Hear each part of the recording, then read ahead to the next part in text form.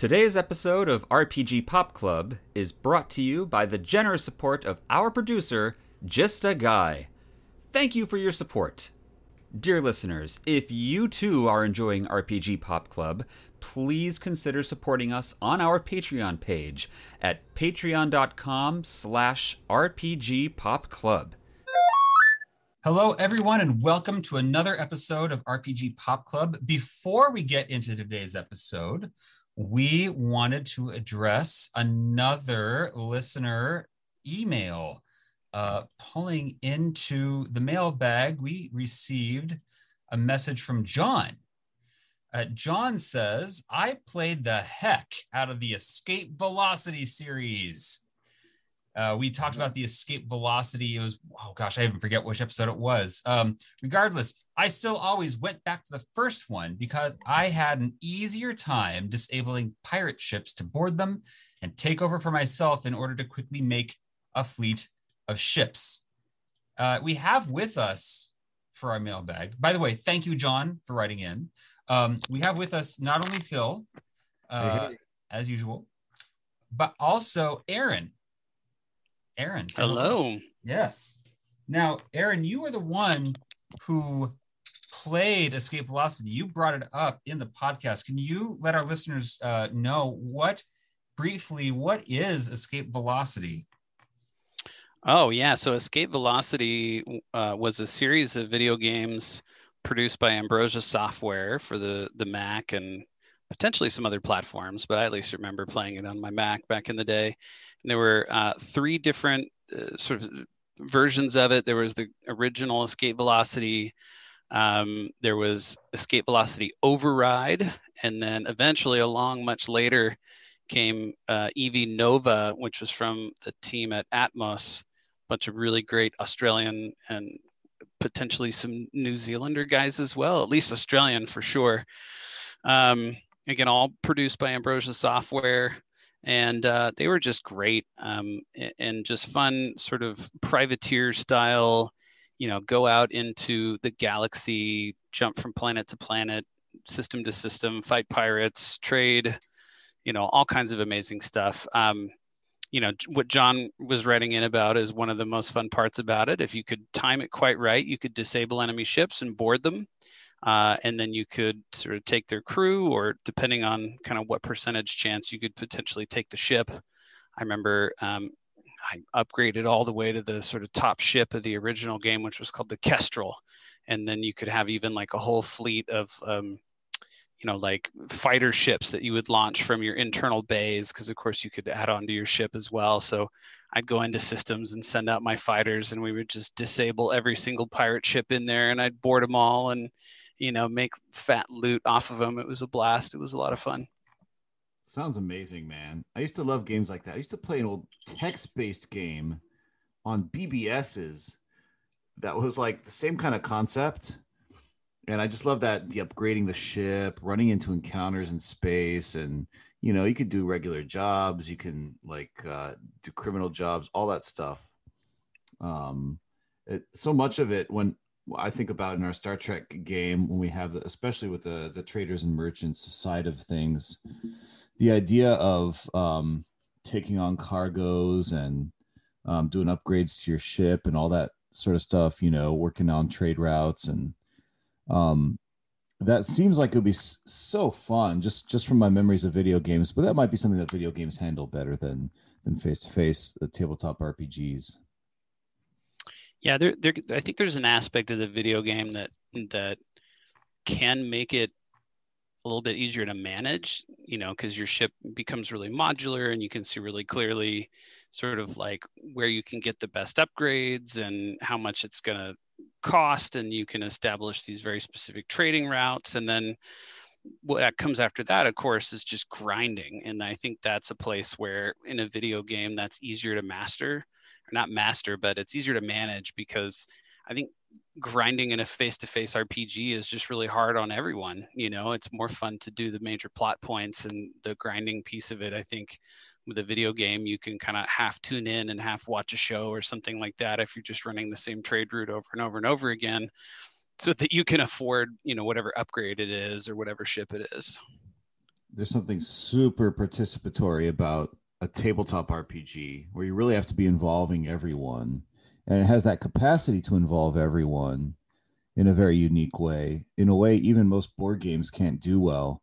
Sometimes, like if you play like an 8-player game of Arkham Horror or something, and you're just waiting forever for your turn to come back around.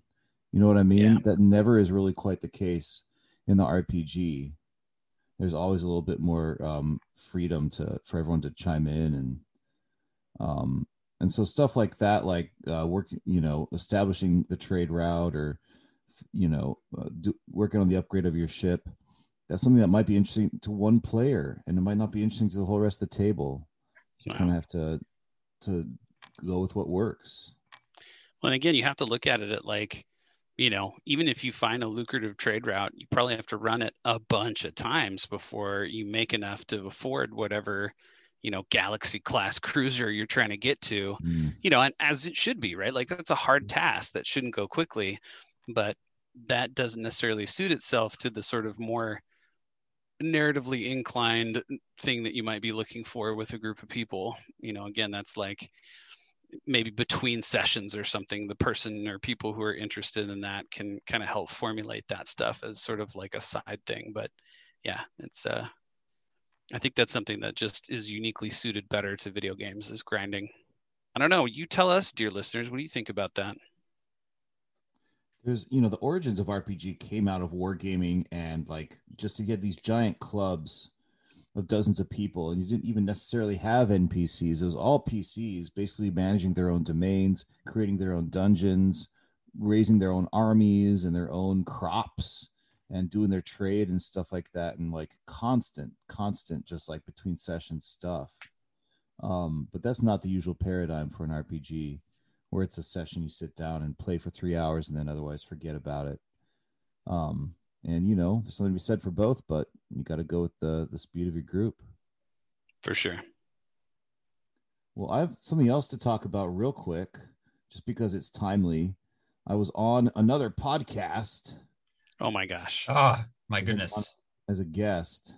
It's called Interfleet Broadcasting, and it's a Battlestar Galactica podcast, and specifically based on the original series.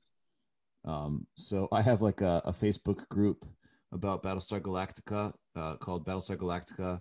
It's the best show in the whole wide world, which is kind of an in-joke with, me and my family, basically.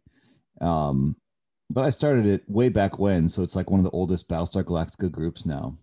So they wanted to have me on, and it's called Interfleet Broadcasting, and I'm on the May 6th edition of it. And of course, I mentioned last year, and then we started getting into RPG talk and talking about doing a Battlestar Galactica RPG and what that would look like and stuff. So check it out. It's good fun. All right. Well, thank you guys. Thank you, Aaron. Thank you, Phil. And thank you, John, for writing in. We always love to hear from our listeners. If any of our listeners have something to say, please contact us. You can get on our website. You can email us at rpgpopclub@gmail.com. But for now, let's get on with the show. Let's do it.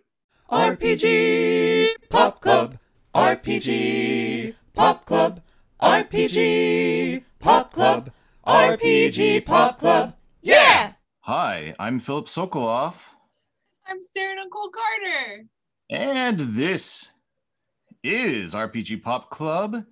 Each week we play a Star Trek tabletop RPG adventure, and then we review it. Today we are playing the Dagobah Deception. The Deneba Deception. That's right. And we're joined by no one. We're joining each other. You got your OG group. That's right. I loved our first episode. It was so cerebral. Do you think we could ever get back to that, Sarah Nicole? Nope. That's all we had, folks. If you want to hear anything intelligent, go somewhere else. We're now going to talk about our genitals for an hour. Damn it. Some kind of podcast. I think we could get more Patreon subscribers if that were the case. Yeah. Where are you guys? You know what? If only our group ever listens to this, it'll be so worth it. I often think about, thinking back about our old D&D days and how great it would have been if we would have had recorded recaps and shit. So this is great fun, Sarah Nicole. We love Well, it. let's talk about Star Trek. So usually watch an episode before each game. And I've been listening back to our old episodes for the first maybe season and a half. And Sarah Nicole, you always mentioned about how highly we recommend this idea of having everybody watch an episode before every game. And I agree. I thought it was so great when we could pull that off. Yet over time, I think it's gotten harder and harder.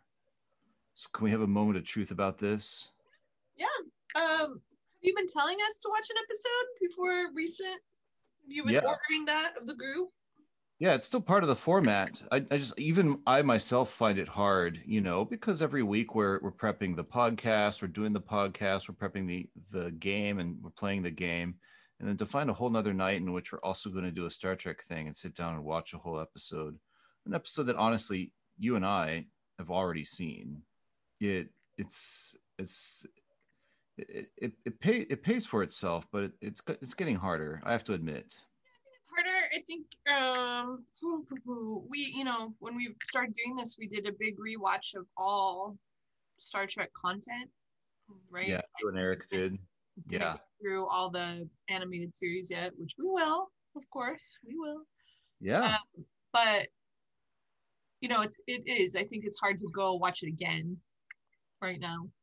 But I always like when you do send out an episode, I at least Google and go, wait, what episode was that? And refresh, right? And a lot of times I'll rewatch at least some of it if I don't recall, right? But most of the time I can Google the title of the episode and go, oh yeah, it's that one. Easy, right? Yeah. So I like a little refresher. I do like watching before if we have time. But it's hard. Life is kind of coming back from coronavirus now, right? Or COVID. And so people's schedules are starting to slowly creep back to being schedules again. Or also people have found coping or ways of coping socially, right? So people are still having, commitments even if they're not in person. So that started to kind of happen. And so I think it just makes time harder. I will say, though, for the purpose of this podcast and discussing these RPGs, I think most of the people who are listening to our podcast, we love you, dear listeners, are people who are RPG enthusiasts or who are game masters or who are just obsessed with Star Trek. And those sorts of people might not be playing and recording a podcast every single week, right? If they're sitting down to play one of these modules, it might be something that they're doing as a one-off adventure, or maybe a couple of nights with their regular group, folding it into another campaign they play regularly or something like that. A lot of people are there's been kind of a renaissance of D&D, and I think more people who are more casual RPG players or more casual tabletop gamers are kind of coming to D&D again.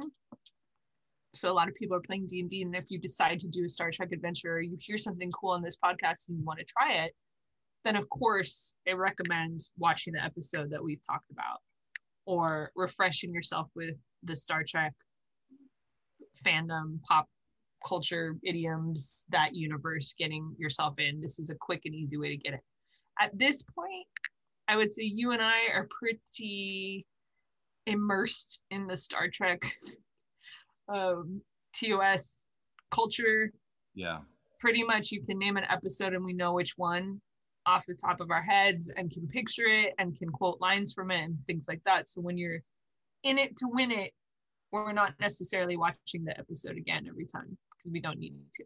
However, dear listeners, if you're just visiting the Star Trek universe with your gaming group for a minute, then I still recommend trying to watch an episode to hook your crew in, right? And maybe even make it fun. Do a watch party, everybody get in costume, do something to get your mindset into the Star Trek universe. But I also think that like Cthulhu, like Eric, when Engineer Eric is here with us, of course, OG crew.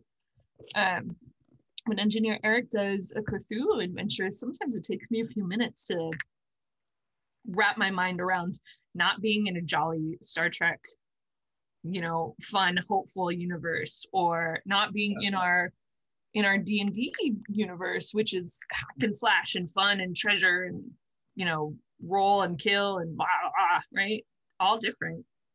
And then having to be in that like kind of clever, creepy, things are not what they seem and you will go crazy in any second, right? Universe, that's hard to kind of sweep into when you're used to being like dick jokes, roll for romance, So yeah, you asked a simple question and made a simple comment that we haven't been watching episodes as frequently, and I went into a full Aaron Warner monologue. Lots of food for thought. Yeah, I think we'll definitely continue to look at this as just the format of our podcast is we're reviewing a 1 night or maybe 2 night adventure. And so what we'll continue to do is to recommend, if your group is going to pull out this module, here's a good episode that you should watch for it. And then for our group, I think there's going to be some modules where there's an obvious episode they must watch before. There's going to be like the Doomsday Machine. Mm-hmm. There's a module called the Doomsday, a Doomsday Like Any Other. So that's a sequel. So we're definitely going to watch that episode before that we play that module. And so other obvious ones like that. A lot of the modules, though, we're kind of grasping at straws at this point of a module that really ties into it. And so it's a little bit like maybe for those we can just say not have the group necessarily watch an episode beforehand. One of the reasons for that is that a lot of the modules are just kind of, they just deal in sort of minor conspiracies with established species taking part, and there isn't really a lot of the Star Trek episodes have something just like kind of super sci-fi or almost supernatural involved in them, and so they don't really tie in as well with the modules. So that's one of the reasons I've been grasping. Yeah, that makes sense. I mean, it's also, you can also be like, just watch an episode of Star Trek, Yeah. Or watch any episode that's got this alien species. Whoop. I love the element of us all as a group harking back to stuff in unexpected ways sometimes and catching each other's references. If you're doing like a Star Wars module, well, any Star Wars quote that you're going to drop, everyone's going to get. And more with a show, you kind of have to set that up.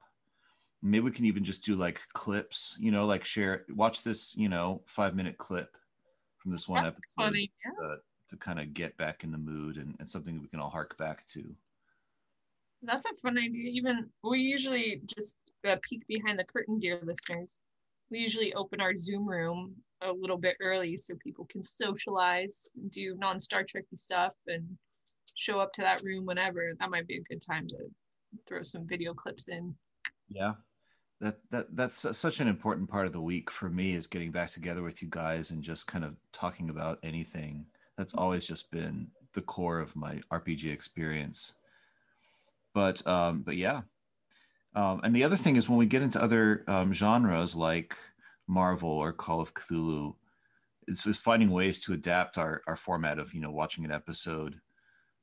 Do we read a short story, or do we watch like a cartoon or read a comic book, or how can we kind of get into those genres? That'll be fun and interesting to see. Again, we're giving all the secrets away right now. That Philip mentioned Marvel, and we might have some Marvel content coming up eventually in the pipeline, and we might have prepped for that by receiving some video clips from our DM for that adventure. Yeah. And I found that really helpful, right? Because these are well-established characters in that particular universe who you will be playing in that particular version of the RPG. Right? And so it's not something it's, you know, it's a little more structured, right? You're playing an existing character, so you have to be true to that existing character, right? So that was incredibly helpful, just talking about it. Yeah. 100%. No, Engineer Eric, I know that we don't usually Right, invite though. you to speak in these situations, but do you have I'm any starting to call you in almost every episode. I know, exactly. Do you, All right, I love it. Go. yeah, do you, No, where am I? what would you recommend people watch before a Cthulhu adventure? Oh, Like, we've shoot. never really talked about that. I knew that was coming up. I mean, Well, you honestly, should have prepped for it. Well, I guess I should have. The first time we recorded, which our listeners will eventually hear, the first time we recorded a Cthulhu adventure, we did some prep materials. We did we photoshopped a newspaper That's right. article that kind of gave some flavor and gave some hints and clues, and we sent that to the players beforehand, which I felt like got people in the mood. But you know, Yeah, that was really, it was just to set the tone, set the place. Because with Star Trek, it's a very strong IP. It's a very strong setting. It's sci-fi. Same with Star Wars. You're immediately like, oh, okay, I know where I'm at. ooh, And even D&D, right, is that high fantasy, Conan the Barbarian, Lord of the Rings, right? You Mhm. kind of get it. But Call of Cthulhu is a little different, right? Because Yeah. number one, you can put it in almost any time period. We play, I don't want to turn this into a Call of Cthulhu podcast. no, we That won't. time's Just coming. just But, finish it quick, yeah. That, you know, we play in the 1920s, but you could set it in the 19th century. You can set it in the modern era. You can set it any time in the 20th century, and you can even do steampunk, Victorian. But trying to set that stage and, you know, get you in that mindset. I mean, one suggestion, you could potentially watch one of these campy old Or- Lovecraftian horror films, right? Or Lovecraft Country, which is brilliant. Lovecraft Country is a fantastic series on HBO, where it's not strictly a Lovecraft adaptation, but it is certainly Lovecraftian in its storytelling, in the way they do the horror, And some building the important social universe, commentary. a lot of the social commentary. So Lovecraft Country is a great one to kind of set the mood. Any sort of the modern retellings of Lovecraft in cinema. You have Reanimator. They just did Nicolas Cage Color Out of Space, which I've not seen, much to my chagrin. But any of those can really You know, watch that on your own whenever you'd like. I will certainly watch that on my own. Some real Little trash tiny cinema. witches. But that's basically it. Just kind of setting the stage, getting people in the right mindset. Where is the setting, right? Yeah, and okay, I'm gonna thank you, Eric. You may go We back. can stay in this rabbit hole as long as you guys want. So go for it, Sam. Okay, Corey. I'm gonna Closing my box. make my last comment about it, so we can Okay. move on to this episode. I think that we are a theatrical people in this particular group. As you know, dear listeners, we all met in college for performing arts. Mm. A lot of us are currently performing artists. And so we have a lot of desire to do RP when we play and character building, and we enjoy the theatricality of it. I'm going to do a character voice. So for us, watching something is an incredibly helpful tool to lock into the universe and to help us get in the mood to be theatrical in our gameplay. Your group might not be as into the RP aspect of some of these games, and that is fine, right? There's different styles of play and different groups are different. This is just what seems to work very well for us. And we enjoy, just as Philip said, quoting episodes or using things from that shared experience to make inside jokes or to tie in character experiences and things like that. So I think what my point is that we might like it because we're all freaking theatrical, right? But that's not a bad thing. It makes it a lot of fun from an RP standpoint. Thoughts, feelings, opinions, Philip Sokolov, everybody. I was going to take another tack, which I think you set up very well. Oh, Which is that if your group is into other aspects of it, there are other ways that you could set it up. I'm thinking about like Middle Earth or Firefly.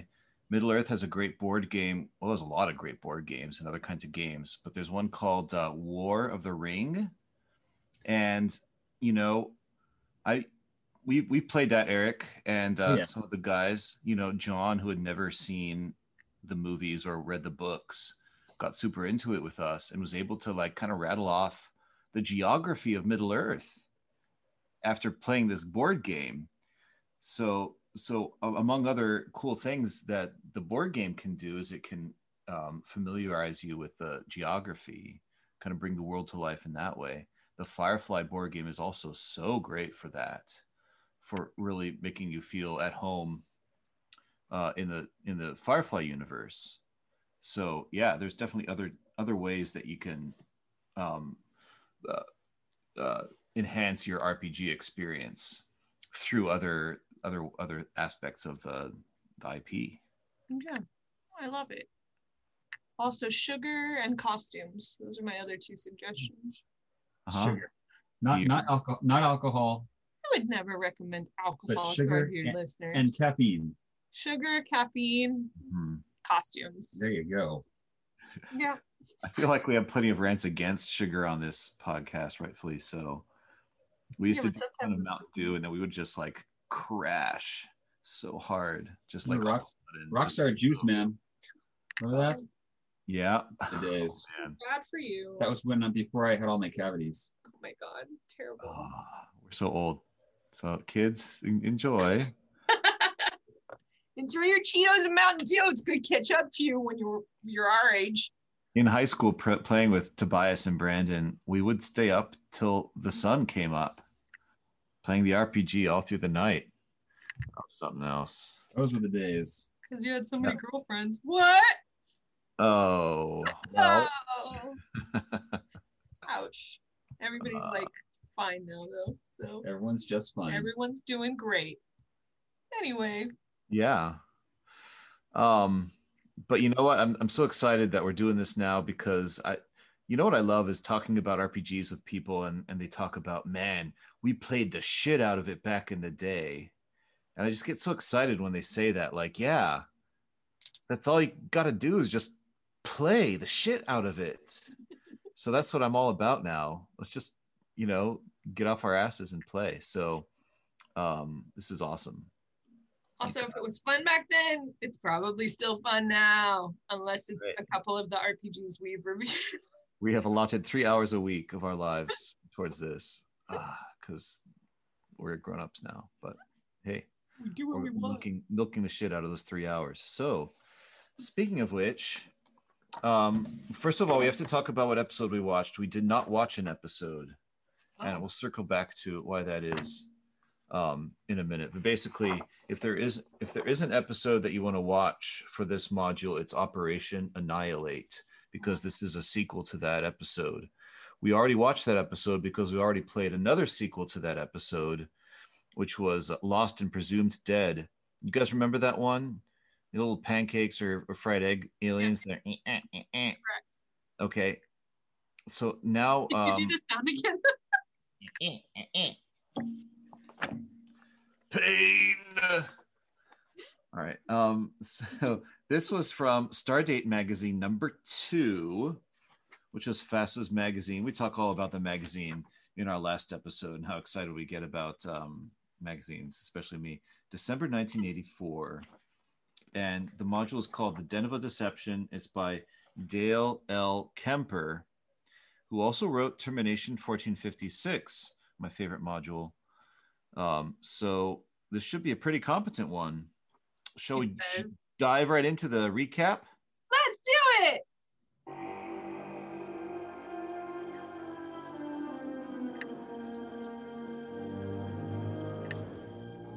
Commander's log, stardate 7359.3. The Saladin is in orbit around the planet Geneva, conducting general repairs and rest and recreation for the crew. I have just received word that an old friend, Federation Ambassador Carlos Luis Rivera, has requested permission to beam up from the planet. That's right. So, Geneva. What? My boyfriend! Yeah.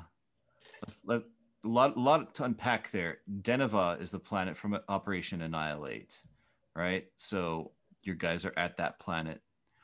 And Ambassador Rivera is the NPC from In the Presence of My Enemies.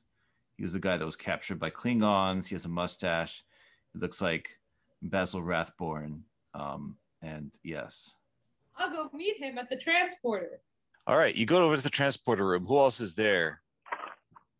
Well, there? Yeah, everyone's there. Who's manning the transporter controls? Rokas Solano. Okay. We're all in full dress uniforms. Yes. You are? Yeah. Awesome. Yeah, we are. Ambassador Rivera beamed aboard and got right down to business. Yeah, he did. Yeah. I wish I could come under better circumstances. Oh no. However, there is an issue of grave concern. I need your assistance. We down on the planet, we have just received this message. To whom it may concern, I have taken control of the yacht Immaculata, along with its passenger, Anto Rantura, owner of Rantura Shipping Lines. If the sum of 500 million credits is not transported aboard the Immaculata by shuttlecraft in negotiable form within the next 4 hours, I will be forced to kill Mr. Rantura, and then we'll proceed to crash this vessel into the government compound on Deneva. Any attempt at interference by Starfleet or local authorities will result in a massive loss of life on planet.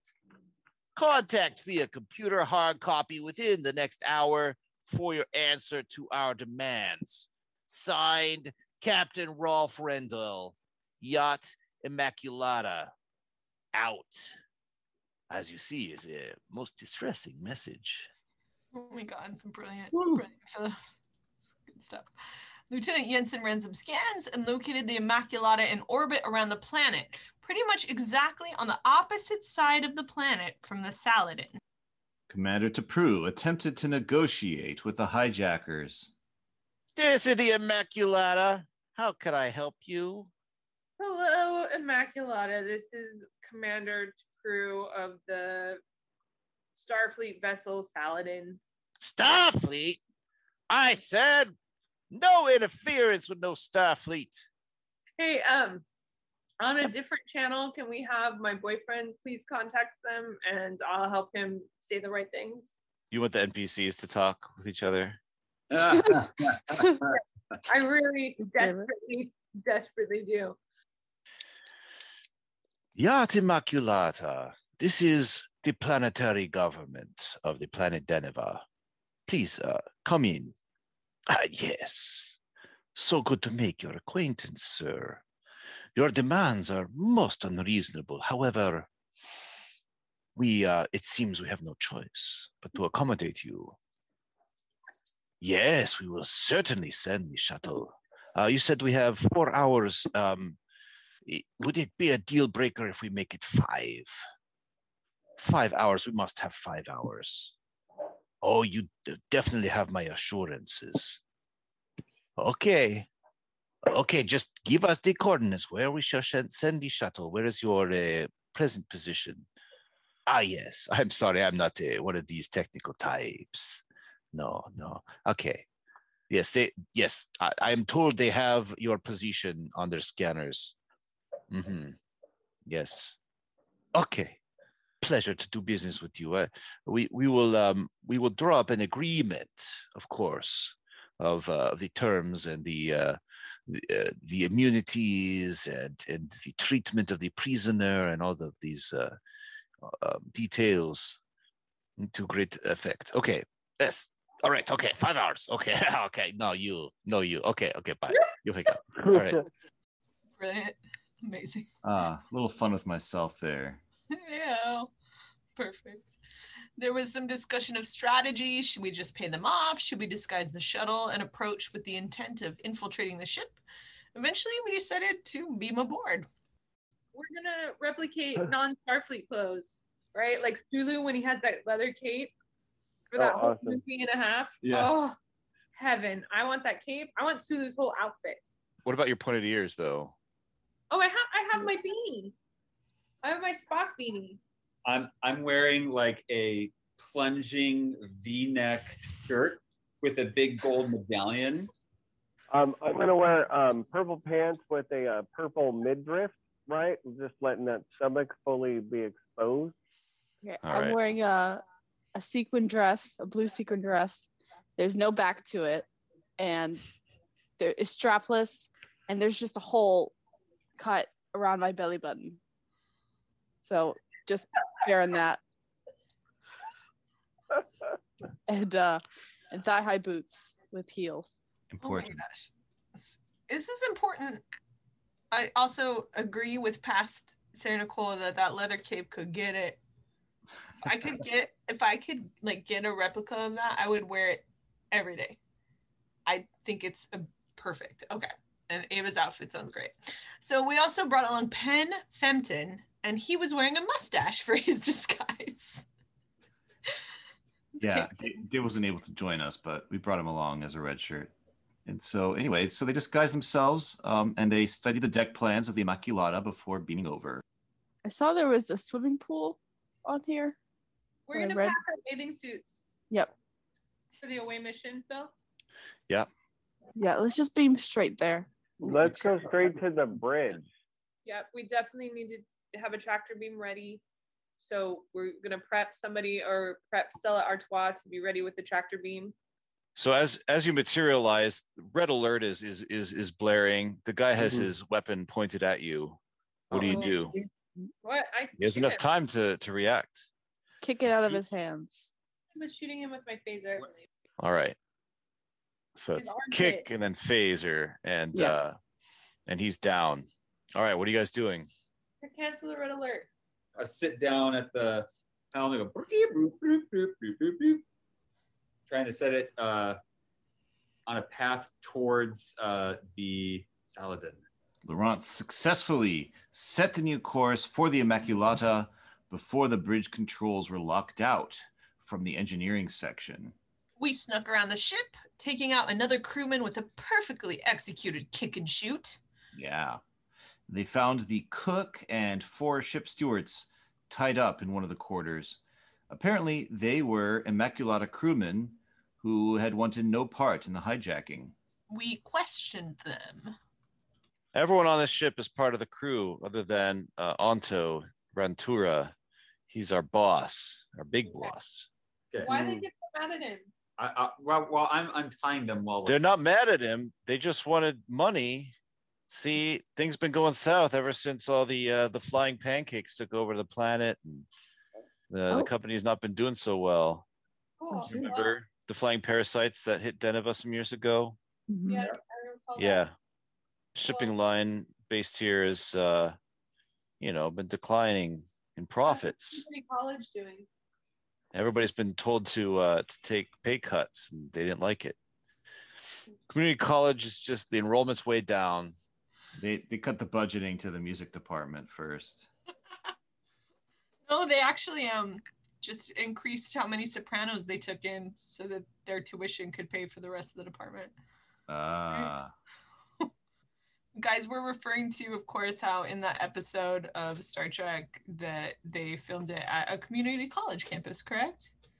I believe we looked it up and that was correct. Yes. Right. Yeah. So we made a little It looked like sneaky joke there, being hilarious. Aren't we? Anyway, we found the crew. We were talking to the crew who we questioned, and then we asked them to get to work preparing food for a pool party later. Seems That was about like right. half the episode was working out the catering menu exactly. I kept coming up with more stuff. But did we have fun? Yes, we did. Talking about exactly, They scanned the ship. They detected 2 individuals in the shuttlecraft bay, so they snuck in there. There was also a lot of discussion about, how people were sneaking sexily. Everything was sneaky and sexy with all your costumes and everything. So that was important. And leather cape. And in the shuttlecraft bay, they found the ship's first officer, Alavar Hunkel, and engineer Elena Davis. They had their backs turned to the PC, so they got shot in the back. Stunned. So what's next? We checked out a lot of rooms, ran into a lot of random guys, some good, some bad. Finally, we checked out the lower engineering section. You guys go down the ladder, you pretty much immediately see all the engines are humming, it's like one of those tense scenes, or it's like the lighting is low and like there's all these like big engines all around, glowing red and orange. A lot of buttons and stuff here. You do see Anto Rentura in the engineering maintenance area. Hooray. Kind of ducked behind a thing, but you'd be speaking out. There's a lady doctor in there too. It's like, who's there? Who are you? What do you want? We're from Starfleet. We're here to rescue you. Nice. So from engineering, we were able to regain control of the ship, and the Saladin came anyway and tractored it in, and that was pretty much the end. It turns out all the other guys rat out that the owner guy, this was his own plan. Oh wait. Oh what? To pretend to be captured and to extort the money to save his shipping line or his company. Oh well. So he was Motherfucker. Stupid. I kick him. Nice. We impounded that sweet ass luxury ship though, so we could have pool parties whenever we wanted. Yay! Yay. That's it. It's a pretty simple, straightforward episode. But Sarah Nicole, you sent an email right after this. We basically had a small group that night. Aaron couldn't make it. Dave couldn't make it. April couldn't make it. Andre and Karen, of course, couldn't make it. So you sent an email out, Sarah Nicole, about all the fun that we had. Can you read this email over the air? Because it really conveys. You guys, I had so much fun last night. Number 1, we all wore sexy futuristic disguises. Number 2, sex bot Rocco Solano was a seduction machine, literally. That's right. And some of the places that you guys went, there were just guys in rooms, and one of them, Rocco Solano, was like, "Well, I seduce him," and it worked. He's a seduction machine. He's a sex bot. Number 3, we came up with a full catering menu for a pool party. Yes. Yep. Number 4, we had a pool party. Of course. That's amazing. Number 5, Laurent wore a beret, medallion, and low-cut shirt. For the actual Zoom, he came in costume. That's right. I was like, Eric, come on, put up or shut up. Let's see the costume. And he went to the closet and came out rocking it, dude. Great. Amazing. Number 6 on this list is crop tops. Yeah. Do we all wear crop tops? Well, John did, I believe, was the whole point. Important. Number 7, this was for Dave, who wasn't there. We said your Aurelian came and he wore a mustache so that he would also be in disguise. Important. So it was important that Dave knew his character can wear a small Errol Flynn mustache. But what describe an Aurelian in case viewers forget what a pen Fenton was? Oh, it's another word for score. It's a giant yellow big bird with a tiny mustache, right? Yeah. So because he was in disguise, obviously. We painted our shuttle the porn star to look even less like a Starfleet shuttle, and then we filled it with counterfeit money. Yeah. We're amazing. This is a good one. Number 9, Jensen disabled a door keypad with a rocket kick. Very important. That was sexy. So It was very vivid and cinematic, everything that was described. Yeah, well, sure. Number 10, we established that we always approach doors with sexy walks. And I was like, are you guys going sexily? And you're like, Phil, we are always doing everything sexy. Like angry. I mean, I just feel like you should know that. Okay, and then I'm surprised this didn't make the recap. Oh, after Eric came out in his costume, I was like, well, we have to have a disco dance party now. And so we did. And it was 7 minutes long. We had a 7-minute long dance party. There's 7-minute long. It's kind of like a jazz disco fusion, trumpet and flute sort of disco song that's just a riff on the Star Trek theme. and it's by Maynard Ferguson, and you guys should all go look it up because it's amazing. I think when we post our full gameplay, you'll be able to hear it if you are a Patreon member. I don't think we can legally post it anywhere else, or else I would, but please go listen to it and have yourself a 7-minute dance party. And then tell us about it, or videotape it and send it, because we can post the YouTube link. Oh, we can post the YouTube link? Yeah. All When right. you post music on YouTube, the right people get the royalties for it, so it's always it's okay. Or do you want me to pop it on the website? Yeah, All right, I'll pop it on the website. pop it. And then the end of my email, you guys missed some wild, crazy times, and we missed you all. All right. And Ava added a reply, and she said, "Don't forget, we defiled the unconscious and even some of the conscious with a Sharpie." So, Sarah Nicole, you had the idea of like, just going to mark a G or a B on everyone so we know that they're good or bad, just to keep them all straight. So, yeah, a lot of in-jokes. I mean, it was just kind of, it was fine. We kind of like, we got the combats kind of down nitty-gritty. We usually kind of half hand wave them, but we made sure to figure out what phasers you guys had and how many charges they had, and sort of kind of kept track of that stuff. So it was kind of just a back to the basics scenario. It wasn't a whole heck of a lot to it, but something about that night, we just had such a blast with it. Yeah, I remember this being one of the funnest nights. I think sometimes I think I mentioned this in a couple episodes ago, that sometimes a bare bones module gives us room to fill in the gaps with roleplay. Mm-hmm. Or sometimes when we don't feel like we have an objective that really requires a lot of brain power, we will just feel really a lot of freedom to fill in with nonsense. And I love nonsense in every part of my life. Frivolity and things that are difficult or silly for no reason, love it, right? I love circumstance and rituals and pomp and full-on frivolity, right? So this stuff gets me going, right? I love it. Just like you get off on some maps, I love talking about outfits and catering menus and what kind of Sharpie marks we're writing on NPCs, right? That stuff is so fun for me. Well, you were in a good mood because of the costumes, and I was in a good mood because of the maps. There's some great maps in here. They presented this class of ship, the Immaculata, and it's a luxury liner. So it's not really just like it's not a Starfleet, big old vessel, and it's not a freighter, a dinky little freighter. It's got a pool, and it's got all these like great amenities, luxury cabins and whatnot. So it's 2 full pages of maps, and one is the upper deck and one is the lower deck. Just super RPG-ish. It's the sort of ship you would design for an RPG, and a lot of the designs are not really meant for RPGs. So I liked that.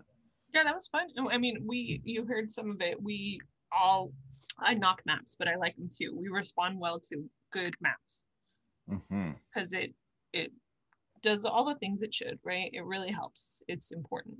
So when we as players see a map that has fun shit on it, we got to go to that fun stuff, right? And because there was a map that had a pool and silly stuff, we were like, well, shoot, we're going to have a pool party, right? So the map in this case inspired a lot of really fun role playing, right? Yeah. Can you speak to just the nitty gritty of this module? Like what was in there, what wasn't? Just some of the logistics here. Sure. I want our listeners to know that it's not only in Stardate 2.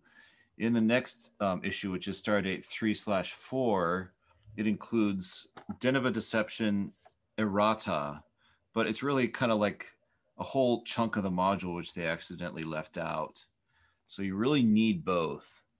I bought, I'm collecting all the modules because we're running them all.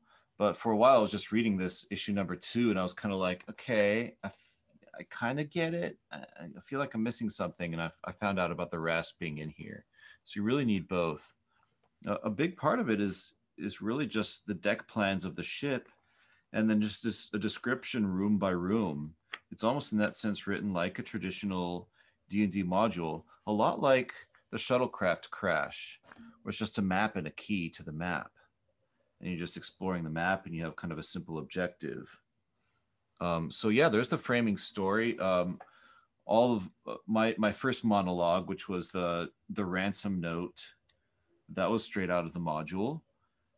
And yeah, it just sort of talks about a little bit the background of this company, this shipping company, and it has NPC capsules for all of the characters.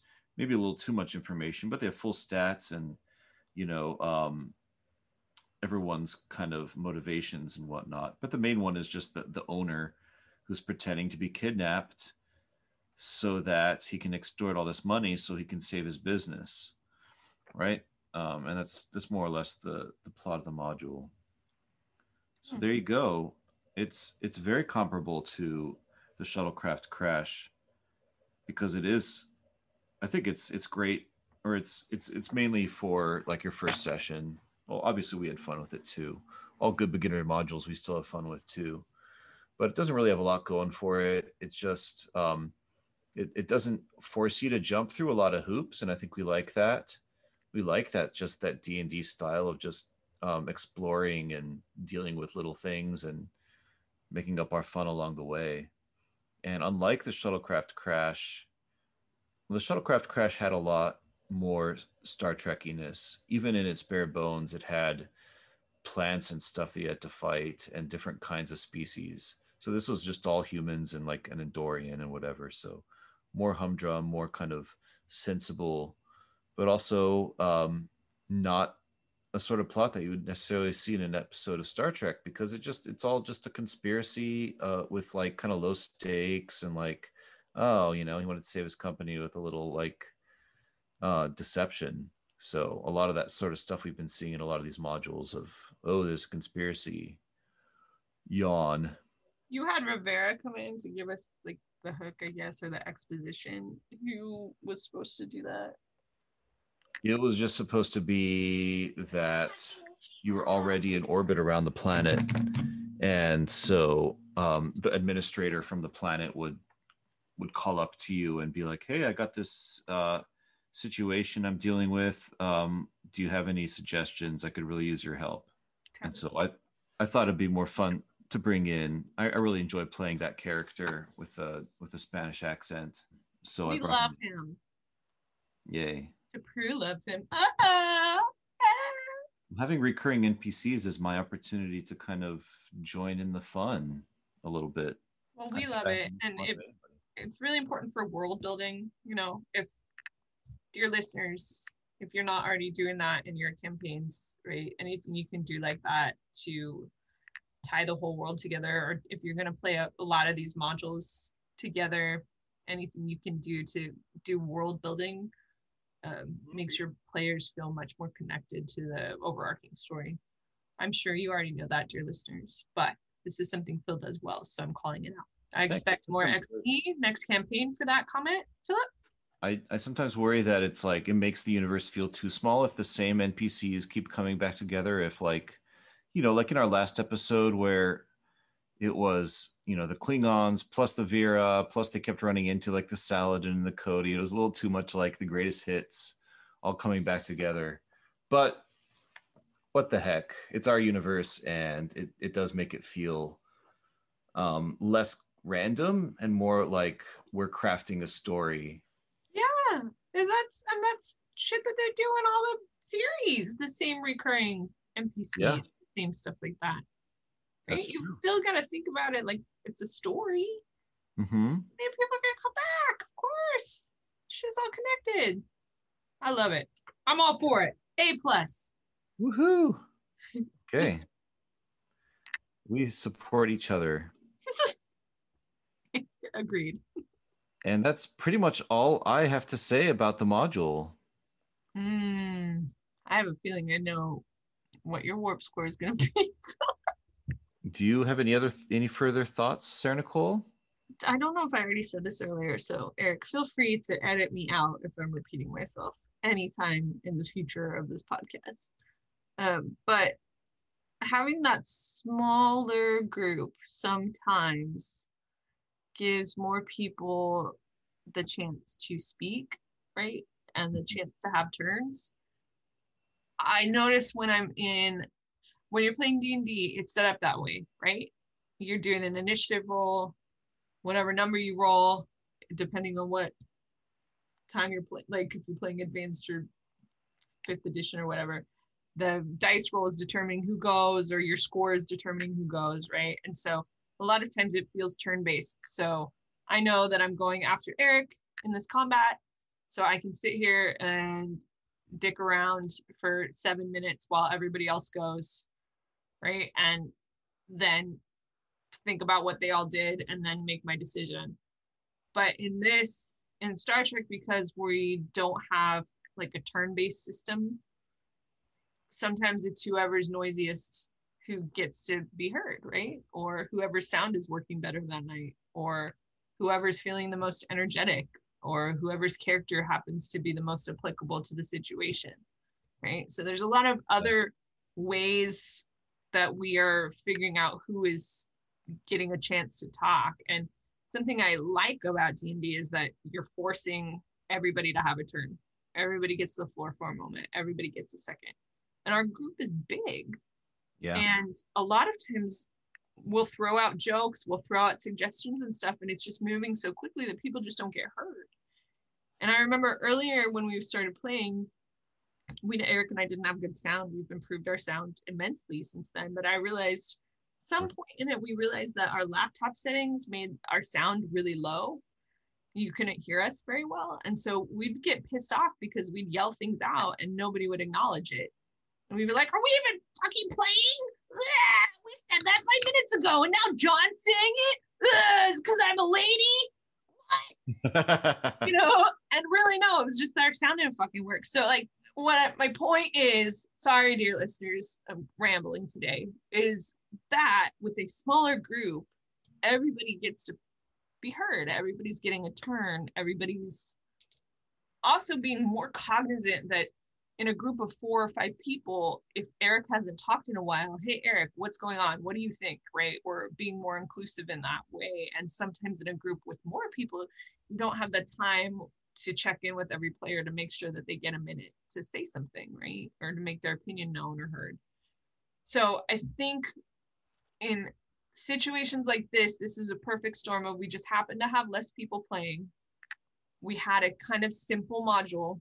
So we always do really well in doing RP when we don't feel like we have high stakes, right? When it's not what is Philip's favorite, the Termination Town, what is it? Termination 1456. Termination Town, when it's like, everybody, you need to put your game face on. You need to read these military fucking tactics. Everybody gets a portion. They're going to report. We're going to sit here for 2 hours and get our strategy right before you even get to RP. And you've got to know how many troops are on the ground and how many they have. Jesus. Right. And so there's, in a situation where where it's like, yeah, we're going to fill a shuttle full of money and fly it into the space. Whoa. Right. It's just not stakes. We don't think you're going to kill us. Right. There's no danger here. There's no, anything. So we're like, fuck it, we're having a pool party. Right. And these are the moments that I enjoy the most about role play. Everybody's getting a turn. Everybody gets a chance to explore their character. We're not having a situation that's so high stakes that we feel like we have to really get in there, right? We can just have fun and enjoy each other and enjoy people's stupid ideas and build on those. And it becomes like an improv exercise and we just have a grand time. So I think everybody knows I'm going with this is we're about to talk about warp factor scores, right? Because Phil's done talking and. No, I want to just riff off what you're saying. Go. Okay. So this might be a good one to have in your back pocket. So if you have a night and it's like, oh, Julia couldn't be here, let's just cancel tonight. Don't cancel tonight.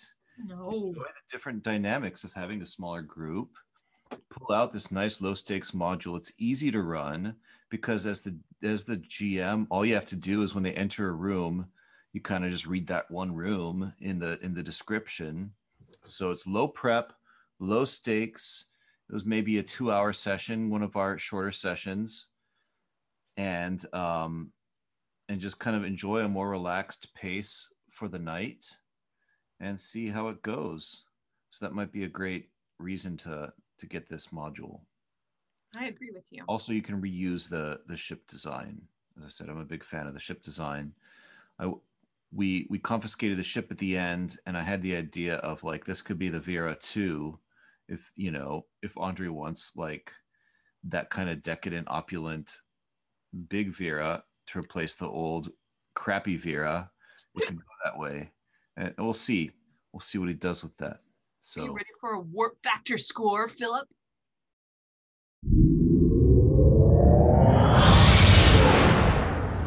So ready. Well, Sarah Nicole, I have no idea how I'm going to score this. Do you? This is the age-old question. Am I scoring the module or am I scoring what we did with it, right? I kind of have an answer for that in general. I want to score our game night, right? So here's where I'm coming from. For years and years after our campaign ended, I just had I tried to start little campaigns, but the one constant I had was a yearly birthday game where I would go from genre to genre to genre, a Middle Earth one, and then I did a Princess Bride and a Game of Thrones and Star Wars, and each time I would test out one of these genres, I would go online and say, hey, does anyone have any recommendations for a one-shot module for this genre? And I'd always get 0 or crap recommendations. So that's what we're trying to do. If this is your one shot, your game night, or maybe 2 game nights, is this the one that you would use? And so we're kind of scoring it on that level. And also we're scoring how it played for us, because so often I feel like we're like, well, it was hella fun because our group is awesome. But you guys out there, your groups are probably not quite so awesome. Or they're equally or more awesome. I don't know. So we need to maybe kind of assume that, maybe take out that factor of like second guessing whether other groups are awesome or not, and just be like, you know what, we had a great night with this, not groundbreaking, but it was really not terrible, and kind of approach it from that angle. This was our review because this is how it played out for us, and that's pretty much all we can do. If you don't agree, do your own review. Be our guest. We want to hear it. Then tell us about it because we want to know. Yeah.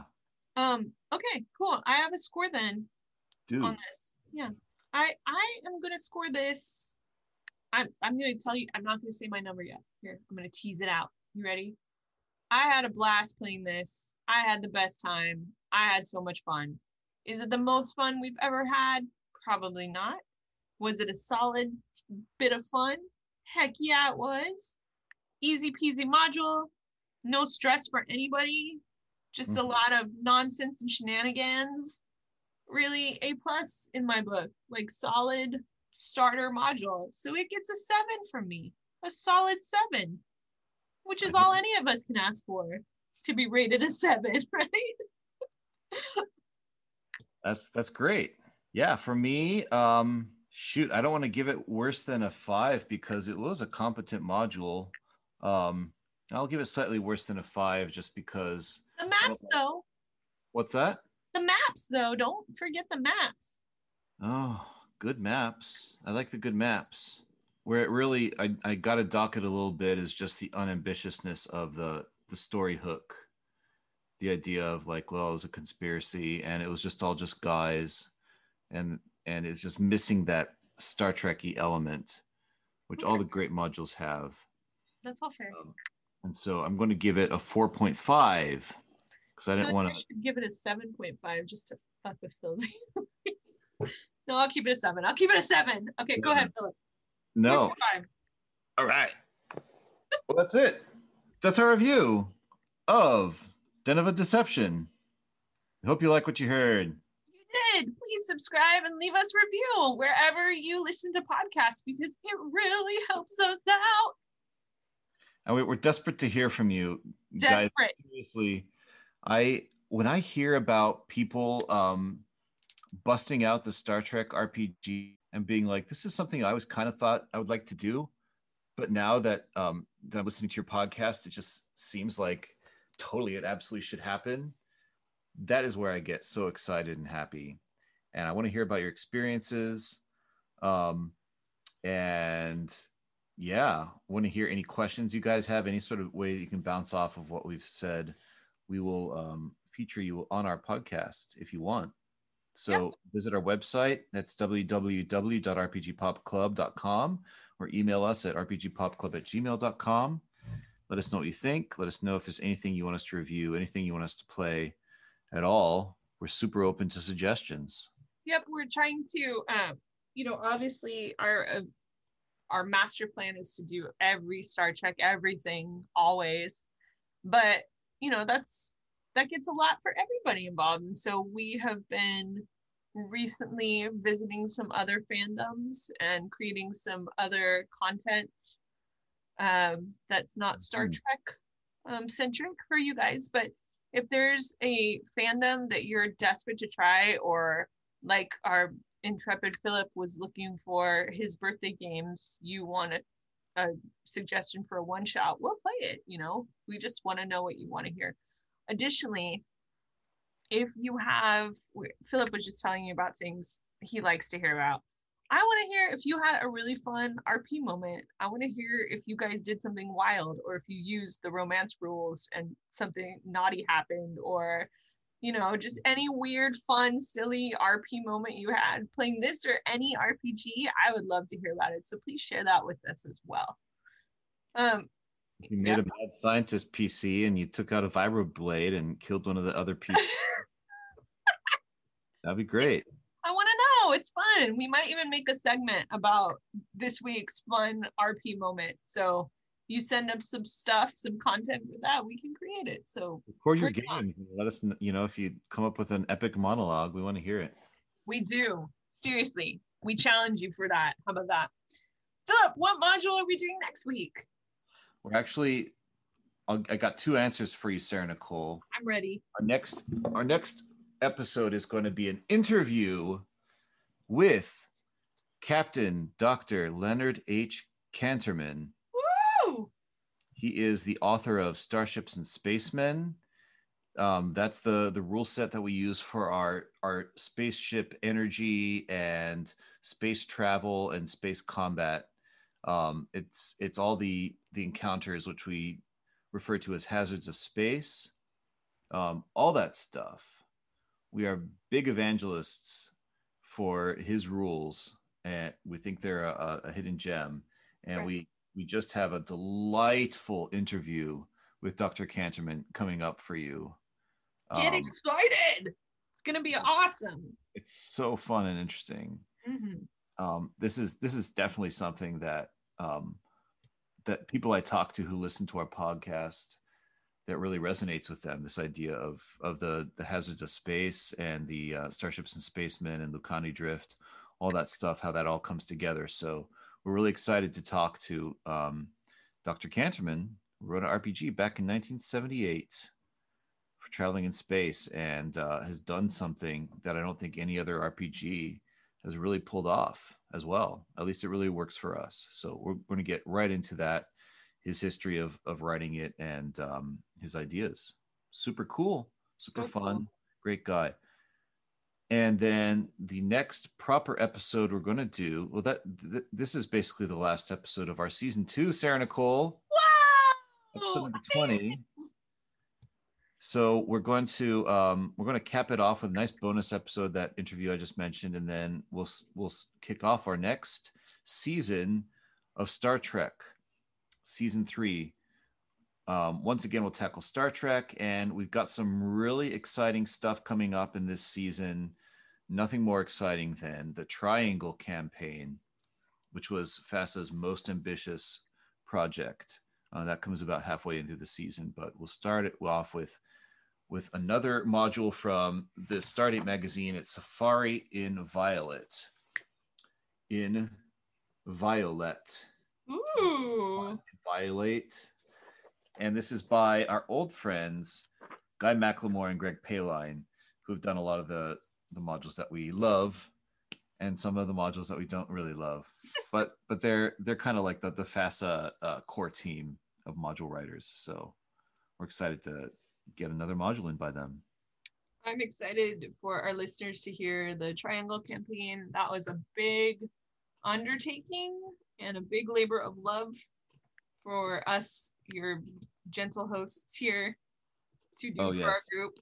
So I'm excited. Very, very excited about that one. That has been, probably the crown of our whole campaign so far. Mm-hmm. One more thing we're going to watch for Safari and Violet. We're going to watch The Apple. We'll mention this again, I think, at the end of our Canterman interview. Sure. The Apple, one of my favorite episodes. I know I always say that, but it's so great. Awesome. Has anybody reviewed? No. No, these modules in the magazines, definitely not something that anyone would have would have reviewed. You guys, I love a magazine module. I don't know why. I love, dare I say, the romance of it.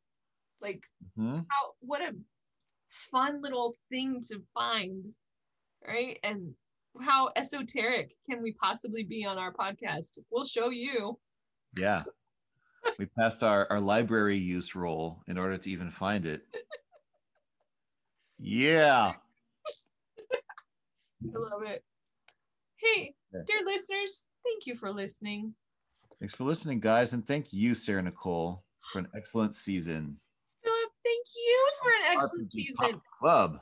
And also for the extra XP you're going to give me next session. Bye, everybody. Bye. Do do do do do do do do do do do do do do do do do do. Yeah.